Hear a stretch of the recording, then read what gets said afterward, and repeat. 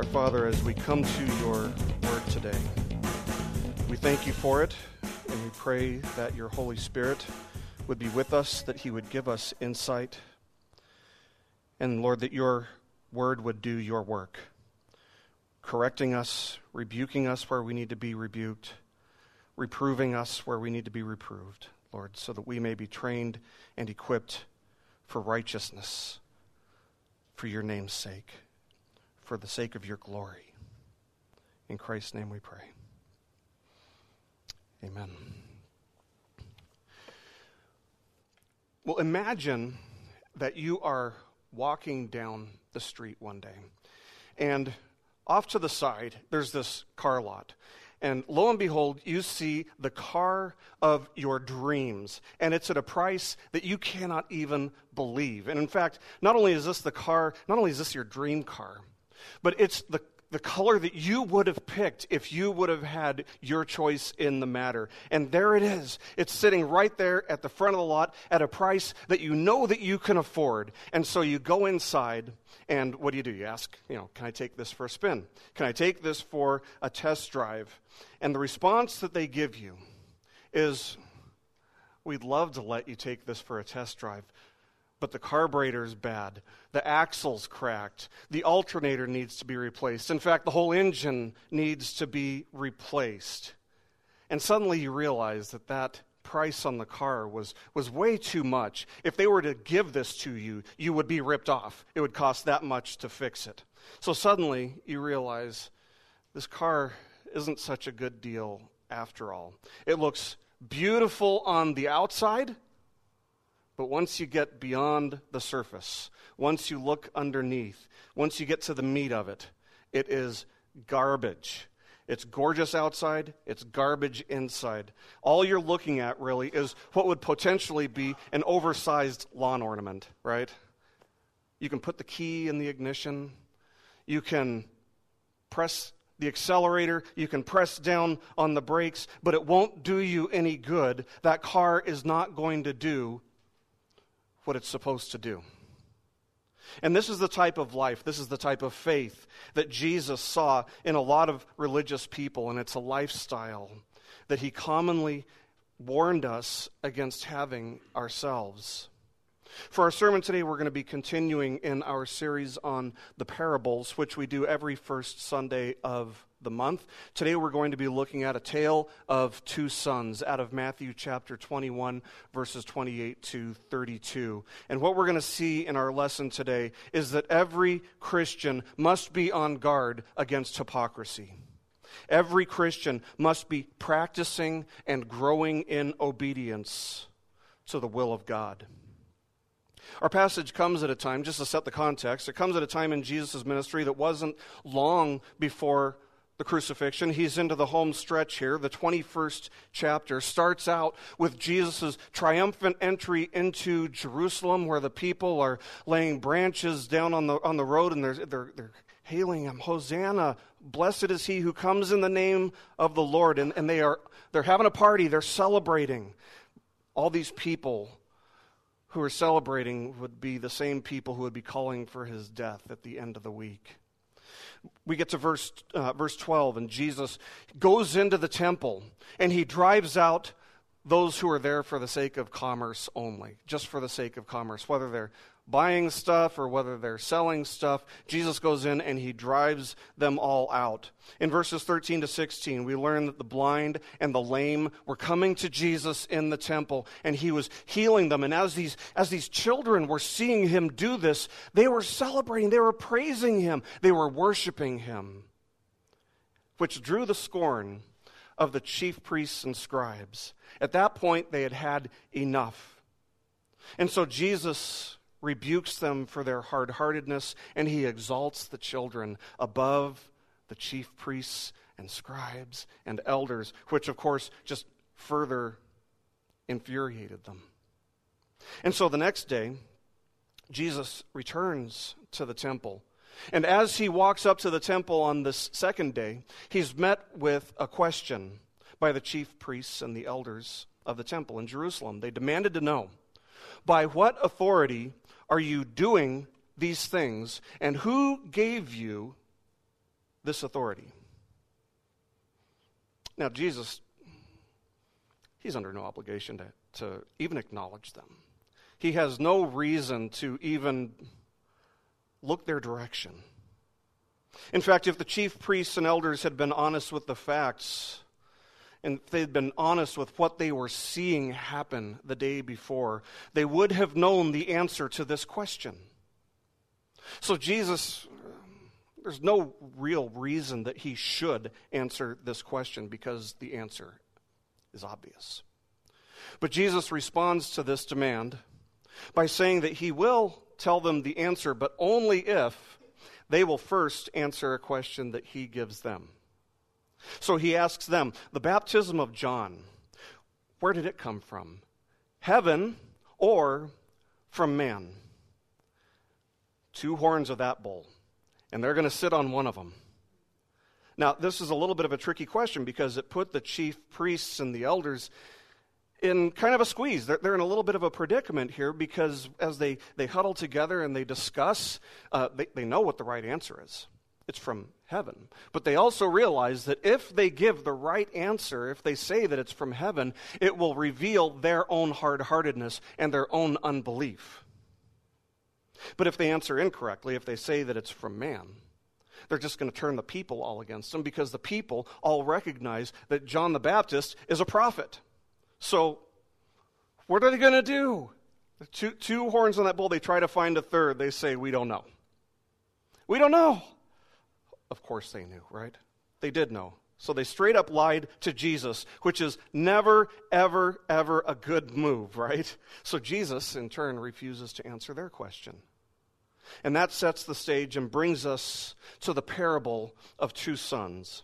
And the reason Jesus tells this parable is to judge, is to condemn the religious leaders for refusing to respond to John the Baptist's preaching and baptism of repentance. Now, in last month's lesson, what we saw is that almost all of the parables are to conceal, not reveal truth. That's their purpose. That's why Jesus spoke in parables. It wasn't to make things crystal clear for everybody, contrary to some thought.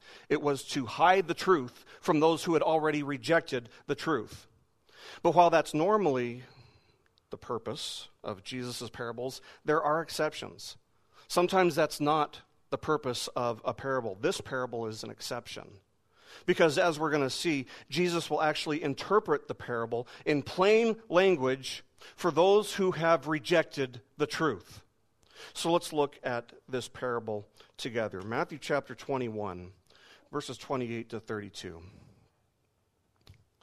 We read, "And when he entered the temple, the chief priests and the elders of the people came up to him as he was teaching." Okay, they ask him about his authority.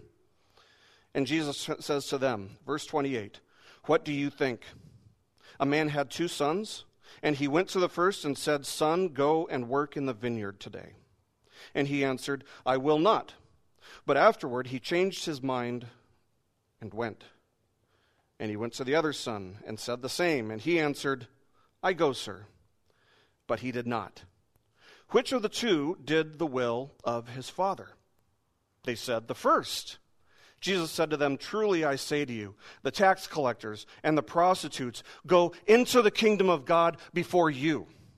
For John came to you in the way of righteousness, and you did not believe him, but the tax collectors and the prostitutes believed him. And even when you saw it, you did not afterward change your minds and believe him." So what we see here is that there are really 3 main characters of this parable. There's a father, and there are 2 sons. The father represents God in this parable, and then there are the 2 sons. The father goes to the first son and instructs him to go out and work in the vineyard today. And the son responds by saying no. He initially refuses to do the will of the father. He refuses. He's in rebellion. He refuses to do what the Father tells him to do. Jesus interprets this very clearly for us as he continues. He tells us the first son represents the tax collectors and the prostitutes. The first son represents anyone and everyone who might have been viewed by these religious leaders and by society at large as being the lowest of low people in society. Those who were not only completely undeserving of God's grace, since we all recognize that we're all undeserving of God's grace, but they were also viewed by the religious leaders and by society as being the least likely to be loved by God, the least likely to be welcomed by God, the least likely to be forgiven by God.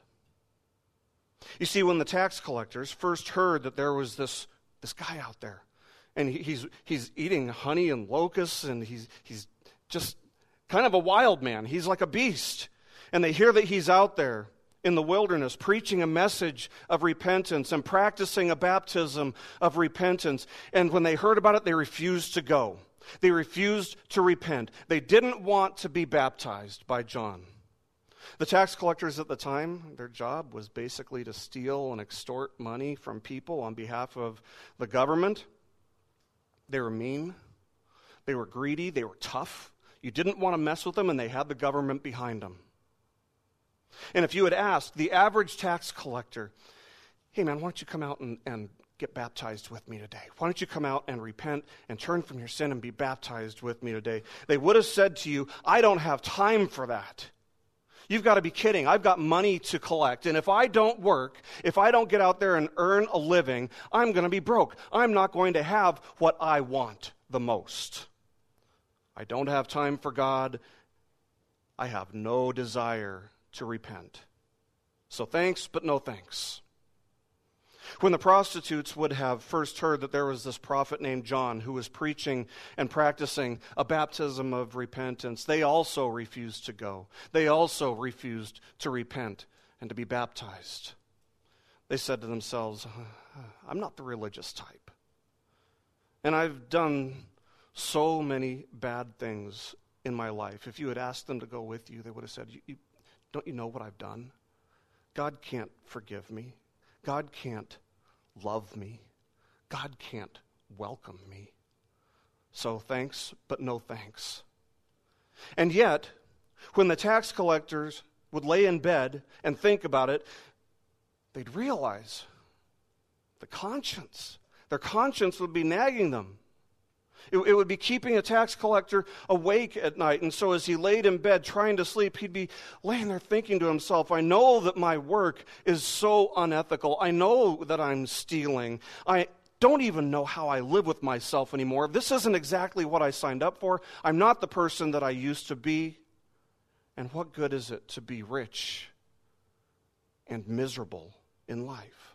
What does it matter if I gain all of the treasure, all of the riches, all of the money in the world, if I'm going to spend forever in hell someday? The prostitute would go about her business, but like the tax collector, her conscience wouldn't allow her to let go of the possibility that God was willing to forgive her. She'd lay awake at night wondering, is it true? Is it true? My sin and my shame are destroying me. They're eating me from the inside out. Is there really a chance that God would actually forgive me? Is there really a chance that He is able to wash my sin and shame away? And so eventually, many tax collectors and many prostitutes who had initially said no to God repented. They changed their mind. They changed their mind. They put their faith in God's promise to forgive them, to accept them, to wash them new.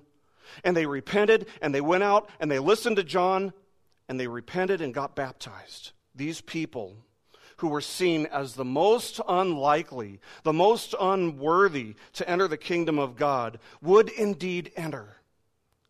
So the first son in the parable represents these types of people. The lowest of the low elements in society who repent. The second son represents, as Jesus tells us here, the chief priests and the elders in Jerusalem, the religious leaders. They had initially said yes to God, but it was just on the surface. It was all just empty promises. They were like beautiful cars with broken down engines. They were like whitewashed tombs with death inside. Their profession of faith was not real. Because while they had claimed to be doing the work of the Father, while they had claimed that they cared about what the will of God was, the truth was that they were hard-hearted people who remained steadfastly rebellious toward God, refusing to submit to the will of God, refusing to surrender to Him, refusing to submit to Him, refusing to repent. When the chief priests and elders of Jerusalem heard about this prophet named John out there preaching and performing a baptism of repentance, what did they do? They went, but not to participate. They went out there to watch, to see who was repenting, but not to repent themselves. They refused to repent. They refused to be baptized. They felt that to repent, to confess their sin, that would be beneath them. And they had no need to confess. They had no need to repent. After all, we can't have the chief priests of the temple in Jerusalem confessing that they are sinners in need of repentance, in need of a Savior. Or so they thought. But the truth is, that was exactly what they should have done. That was exactly what they should have done, especially since they were the ones who claimed to be doing the work of God, especially since they were the ones who should have cared the most about the will of God. But they refused to repent. They refused to obey the will of God. And that is what made them hypocrites. That's what made them hypocrites. Beautiful on the outside, death inside. As Jesus told this parable, we see that they were actually, these chief priests and elders, they are so blind to their own sin. They are so blind to their need for repentance and forgiveness that they didn't even initially see that they were the brother. They were the second brother. How do we know that they didn't see it? Well, Jesus points it out to them. They had refused to answer. If you remember, Jesus had asked them, this question about John the Baptist, and they had refused to answer it. Why? Because it would make them look bad. It would make them look foolish. But they didn't hesitate at all to identify which of the two brothers was in sin. Because they didn't even realize that was them. They were totally blind to their own need to repent, to confess, to truly believe, not just on a surface level, but inside. This parable sort of points us back to Matthew chapter 7 when Jesus said, "You shall know a tree by its fruit." Right? Does that kind of ring a bell? Jesus said every good tree bears good fruit, but the bad tree bears bad fruit. A good tree cannot produce bad fruit, nor can a bad tree produce good fruit. Makes sense, right? Every tree that does not bear good fruit is cut down and thrown into the fire. So then you will know them, wolves, false teachers, false professions. So then you will know them by their fruits. And then the part that should scare the daylights out of us, if we take self-examination seriously, and we should. Jesus continues by saying, "Not everyone who says to me, 'Lord, Lord,' will enter the kingdom of heaven, but he who does the will of my Father who is in heaven will enter." The one who does what? Obeys the will of the Father. He who does the will of my Father who is in heaven will enter. Friends, we must regularly examine our lives, measuring our lives, measuring our thoughts, our actions, our heart, everything about us, measuring our lives against the standards for Christian living that are set forth, laid out in God's Word. And where we find a shortcoming, and you will find shortcomings every single time you look, if you look close enough. And when we find those shortcomings, when we find sin in our lives, what do we do with it? We turn from it. We repent. We confess. We turn from it. One of the strongest pieces of evidence and assurance that a person has actually been legitimately born again is that they are growing in their concern for obedience to the will of God. They take it seriously. And in a couple years, they'll take it more seriously than they do today. And in a few years, they'll take it even more seriously than they did 2 years from today. They're growing in their concern for obedience to the will of God. Which means that they are repenting and confessing sin regularly. Because if there's one thing that the parable of the two sons and the lesson that Jesus gives us of the good tree and the bad tree, if there's one thing that these two things teach us, it's this: a child of God cannot live in a state of perpetual, unyielding unrepentance. A child of God cannot live in a state of perpetual and unyielding unrepentance. R.C. Sproul puts it this way. He says, quote, "There's no such thing as a carnal Christian who can receive Christ and be regenerate and have no repentance. That's impossible. That's as unbiblical as it gets." End quote. The hard and honest truth is that the true Christian will grow in personal and practical righteousness. And yet, there is no growth in the practice of righteousness if there's no repentance, if there's no confession, if there's no turning away from sin. That's how we grow. That's how sin loses its hold on us. We turn from it by the power of the Holy Spirit within us. In fact, the first imperative command of Jesus is what? Mark chapter 1, verse 15. Repent. Repent and believe. Because repentance is always, always, always a fruit of salvation. There are no exceptions. And many would accuse the church of being full of hypocrites, full of people just like these chief priests and elders. And I suppose that maybe in one sense that's a little bit true, in the sense that we affirm an ideal. We affirm the necessity or the ideal of righteousness, of not sinning, of being sinless. So we affirm this ideal that we don't exactly live up to.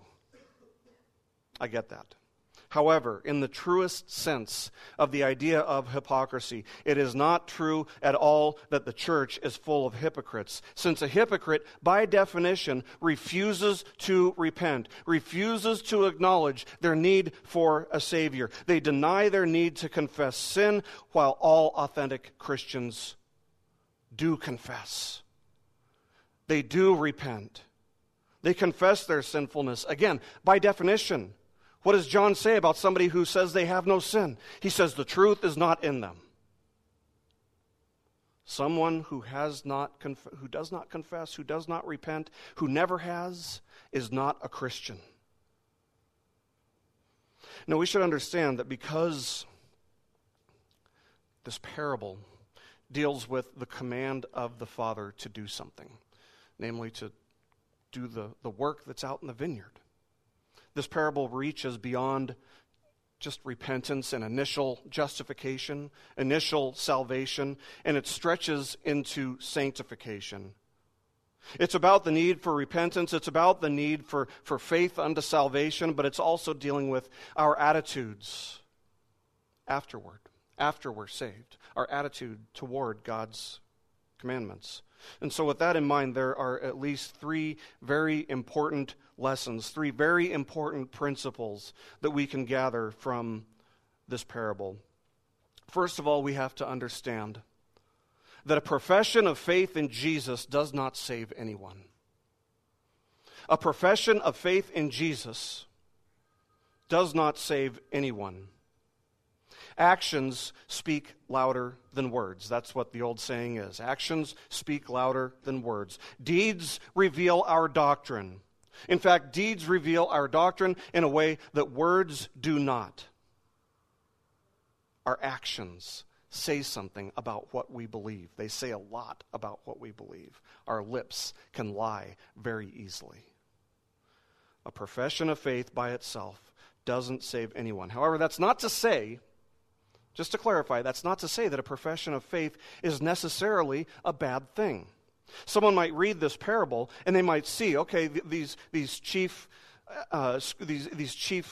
priests and elders, they made a false profession. They promised to do something that they didn't live up to. So maybe the point of this is that we shouldn't make any profession. That is not true. That's not right either. Jesus isn't against someone professing faith in him. He's not against that at all. He loves people professing faith in him. What Jesus hates is a false profession. What Jesus hates is an empty promise. What Jesus hates is lip service.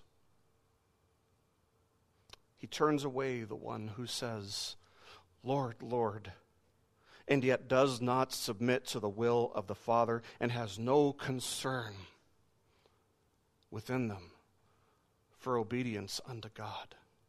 He turns that person away. It's good for us to profess faith. It is good to profess true faith. Romans 10:9 and 10 says, if you confess with your mouth Jesus as Lord and believe in your heart that God raised him from the dead, you will be saved. For with the heart a person believes, resulting in righteousness, and with the mouth he confesses, resulting in salvation. So you might read that and you might think, well, wait a minute. There seems to be kind of an illusion of tension here between what Paul says here and this parable where confession is revealed as being by itself just kind of worthless. But the resolution is found by closely examining what Paul says here. It's not just the profession of faith, it's also believing in your heart that God raised Jesus from the dead. So there are two aspects here. There are two aspects. There is the profession, but where does the profession come from? Because Jesus said, whatever fills your heart, that's what's going to come out of your mouth. And so that's the type of profession that Paul's talking about, where your heart is filled with joy and belief and faith and hope, and so out it comes. You profess Christ openly. That's opposed to what Jesus said to the religious leaders on another occasion, when he said, this people honors me with their lips, but their heart is far away from me.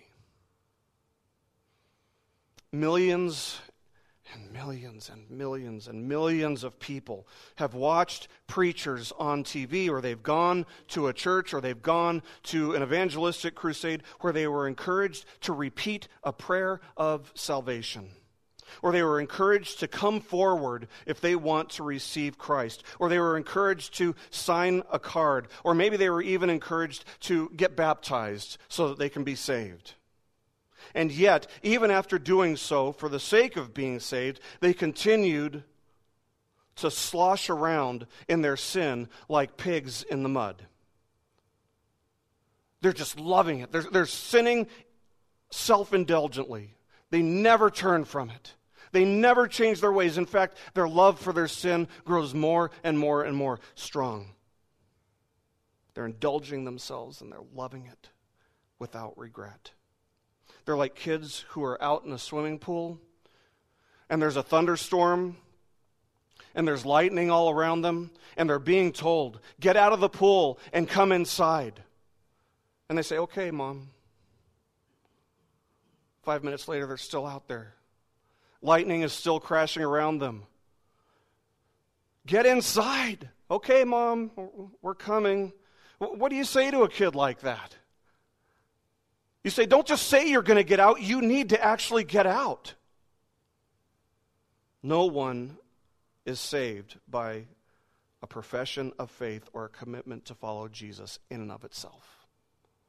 We are saved by grace alone, through faith alone, not in a prayer, not in something that we do. We are saved by grace alone, through faith alone, in Christ alone. But the faith that we're saved by, as Martin Luther said, is never alone. It's made evident by fruit, by good works like repentance. here's the crucial distinction. It's very important that our faith not be in something that we have done, whether it's say a prayer, or get baptized, or go to church regularly, or whatever. It's very important that our faith be in Jesus Christ rather than in something that we have done. So what is the object of your faith? What is the hope that you cling to? The fact that you said a prayer, or the fact that Jesus shed his blood to redeem you? That's the question we need to ask. I one time received an email in which I was reprimanded for criticizing the sinner's prayer. And the person who wrote this email said, "Now wait a minute, you're up there preaching against the sinner's prayer. I was saved by the sinner's prayer." True story. I said, "No, you weren't. You were not saved by saying the sinner's prayer. You may have been saved and thus said this prayer, but you would be saved by the faith that caused you to say the prayer, not by the prayer itself. If you're saved, it's by faith. It's faith in Christ, not faith in something that you've done. Faith in Christ. A profession of faith by itself doesn't save anyone. That's not to say that people who say the sinner's prayer don't get saved. Of course they can. But it's a matter of what's going on in their hearts, not what's coming from their lips. That's the point. A second lesson that we can gather from this parable is that there is work to be done in the vineyard. And of course, this work includes things like repentance. It's good works, doing God's work while we're here on earth, growing in the fruit of the Spirit, but it goes beyond just that. See, we live in an age in which there's an abundance of charities. There are thousands, maybe hundreds of thousands of charities out there. And Christians are pretty good at getting behind and supporting good causes. They really are. Christians are good about that. For example, according to the United Nations World Food Program, there are just short of 800 million people in the world who are malnourished and or starving to death. 800 million people. That's a lot of hungry people. I think we can all agree that's a lot of hungry people. That's twice as many people as we have in America. So is it wrong to support charities that provide food for these 800 million people? Of course not. Of course not. There's nothing wrong with supporting that. But while that is a great cause, it's a noble cause, it's a worthy cause, there is a spiritual famine in our world that is far, far greater than the physical famine. As roughly 3 billion, almost 4 times as many, roughly 3 billion people in the world have never even heard the name of Jesus. They've never heard the name of Jesus. They've never heard the gospel. They don't know that they are sinners who need to be saved. They're on the road to eternal destruction, and nobody is going to them, telling them, pleading with them to turn back and take the narrow path. Nobody is going to tell them about Jesus. Nobody is trying to reach them. 3 billion people. And that's hard for us to imagine in this culture, that there would be that many people that have never even heard of Jesus, because in our culture, in our corner of the world, man, there are churches like every block. I think within a 1-mile radius of our church here, we've got like 14 churches. But such is not the case everywhere.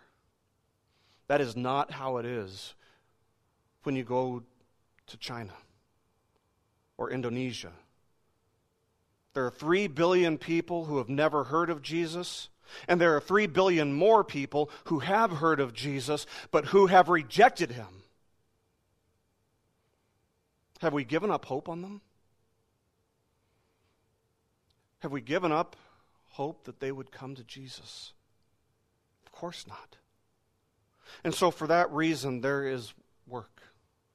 There is a lot of work to be done in the vineyard. There is so much work to be done. There is no time for Christians to be just sitting on the sidelines, nursing injuries or watching TV all day and just living for the sake of entertainment.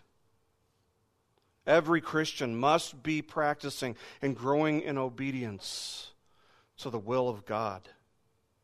The mission field abroad is absolutely important, but God calls you and me to do more than just write a check to missionaries. I'm not saying it's bad to write a check to missionaries. We need missionaries abroad. We need to be writing checks to missionaries abroad. But we need to go beyond that. Because God doesn't just call us to support missionaries. He calls us to be missionaries. As Charles Spurgeon said, every Christian is either a missionary or an imposter. And the thing is, we're not really trained to see ourselves that way. So what do? We repent. We change that because the mission field starts as soon as you take one step out this door. That's where the mission field starts. You are a missionary. The harvest is plentiful. The laborers are few. Jesus tells us that the greatest commandment is to love the Lord your God with all of your heart, all of your soul, all of your strength, all of your mind.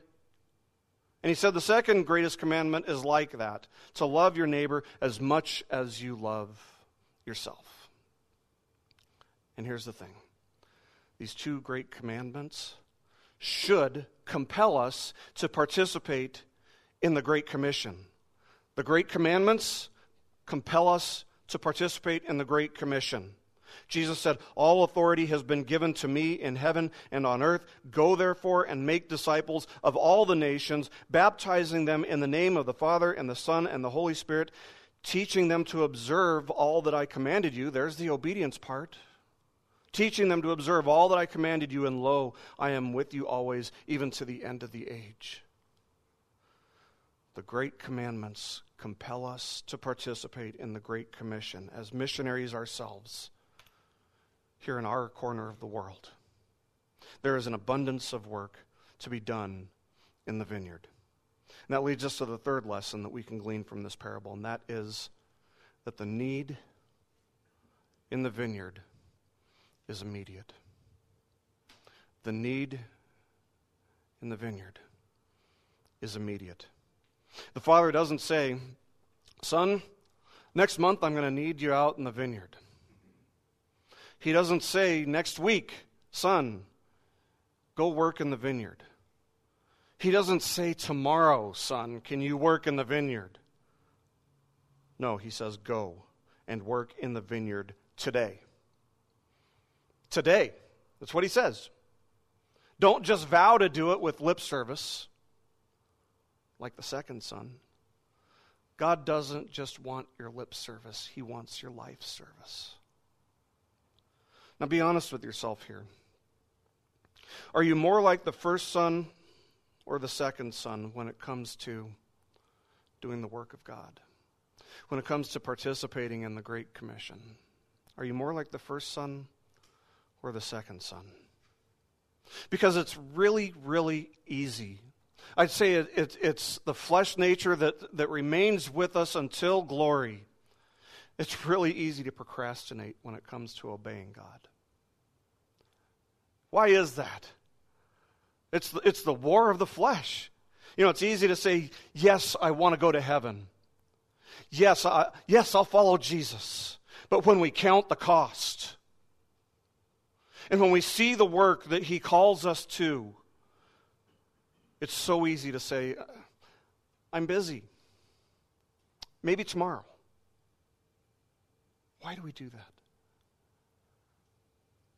Why do we do that? I think it's because our hearts and our minds are in the process of being sanctified. God is pulling us away from the power of sin, but it's still got a hold of part of us. The flesh still causes us to stumble. And every single one of us, it doesn't matter how long you've been a Christian. It doesn't matter if you became a Christian 50 years ago or 5 minutes ago. Every single one of us still has so much growing to do. We have yet to fully understand the full weight of sin, the full offense of sin, the full reality of hell. And God hasn't fully revealed those things to us yet. He reveals these things gradually and incrementally, because if He showed us the full picture of how awful our sin is all at one time, it would absolutely crush us. That would be our last breath. That would be the end of us. It's that serious. And so He teaches us, He shows us glimpses, and we learn and we grow gradually, incrementally. Now, of course, it would have been better if the first son in the parable would have just immediately agreed to do the work of the Father. If he wouldn't have said, no, I'm not going to go. If he would have just immediately said, whatever you ask, Father, I'm going to go do it. But Jesus does tell us that his repentance is nevertheless rewarded. It would have been better if he would have just said yes, but his repentance is still good. Many people live with a maybe tomorrow attitude, but hear me very clearly now. If God is speaking to you today and He's calling you to do His work today, and He is if you're a child of God, then don't wait until tomorrow. Don't wait until you're not busy. Because tomorrow is not guaranteed. Just like those kids in the pool, is it guaranteed that the lightning's not going to hit them in the next 5 seconds? Nope. So get out now. Don't wait until tomorrow. It's sin that causes us to live with this maybe tomorrow attitude toward God. But know this, it will be more difficult to be obedient to God tomorrow than it is today. It'll be more difficult to be obedient to God tomorrow than it is today, because that's how sin works. Sin doesn't get easier to turn away from. It becomes more difficult to get away from. That's how sin works. For the person who hasn't repented and placed saving faith in Jesus Christ, this parable offers the greatest hope in the world. That God honors repentance. God honors repentance. He's seen the rebellion in your life, but He will honor repentance. He will accept repentance. So repent and believe in Jesus Christ today. He has given you, until today, He's given you time to change your mind. And His kindness is meant to lead you to repentance. So whoever you are, whatever you've done, God offers forgiveness to all who repent and believe. And that is such a great hope for anyone and everyone. If you've never done that and you know that God is speaking to your heart right now, don't wait. Don't wait, because tomorrow's not guaranteed. For those who have repented and believed in Christ already, and you're sure that God is speaking to your heart about serving Him, working in the vineyard on behalf of Christ today, then start today. Every Christian must be practicing and growing in obedience to the will of God. Have you ever asked yourself, why would God save me? Of all people, why would God save me? I've asked myself that question a million times. And I think it's a question that a lot of Christians ask themselves at one time or another, but the answer is pretty simple. Why would God save me? Somehow for His glory. We're saved for His glory. And how do we glorify Him? Through obedience. By doing the work that He calls us to do. Ephesians chapter 2 verse 10 says this: we are His workmanship, created in Christ Jesus for good works. Created in Christ Jesus for good works. There's your purpose. There's our purpose. to believe and to act in accordance with our beliefs. Remember this: deeds without doctrine is aimless, but doctrine without deeds is lifeless hypocrisy. Deeds without doctrine is aimless. Doctrine without deeds is lifeless hypocrisy. So let us not be a people who say, "Yes, Lord," but live with a maybe tomorrow attitude, never getting around to actually doing the work that God has called us to do. Rather, let us be a people. Let us be a people who are devoted to both profession and practice of our faith, as we strive for the holiness without which no one will see the Lord.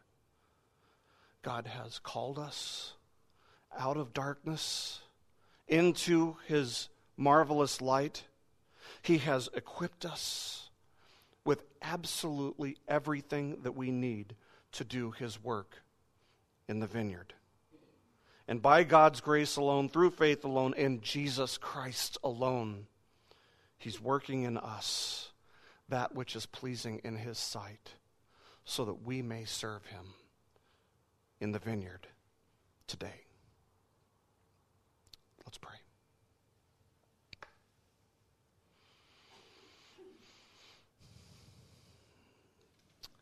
Our Father, we confess to you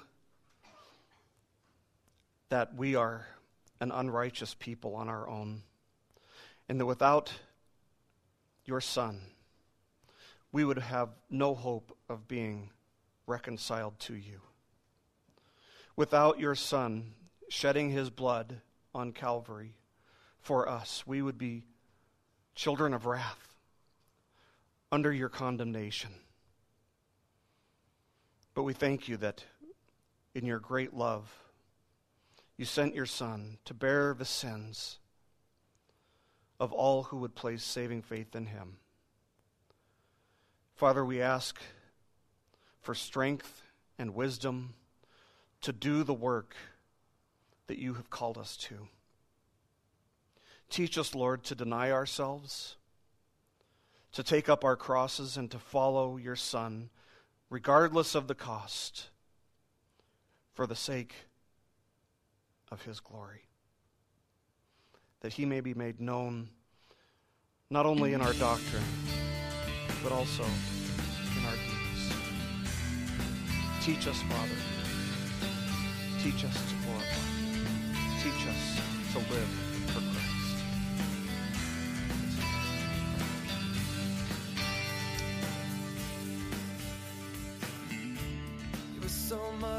This message has been brought to you by BibleStudyPodcasts.org. We are a listener-supported ministry.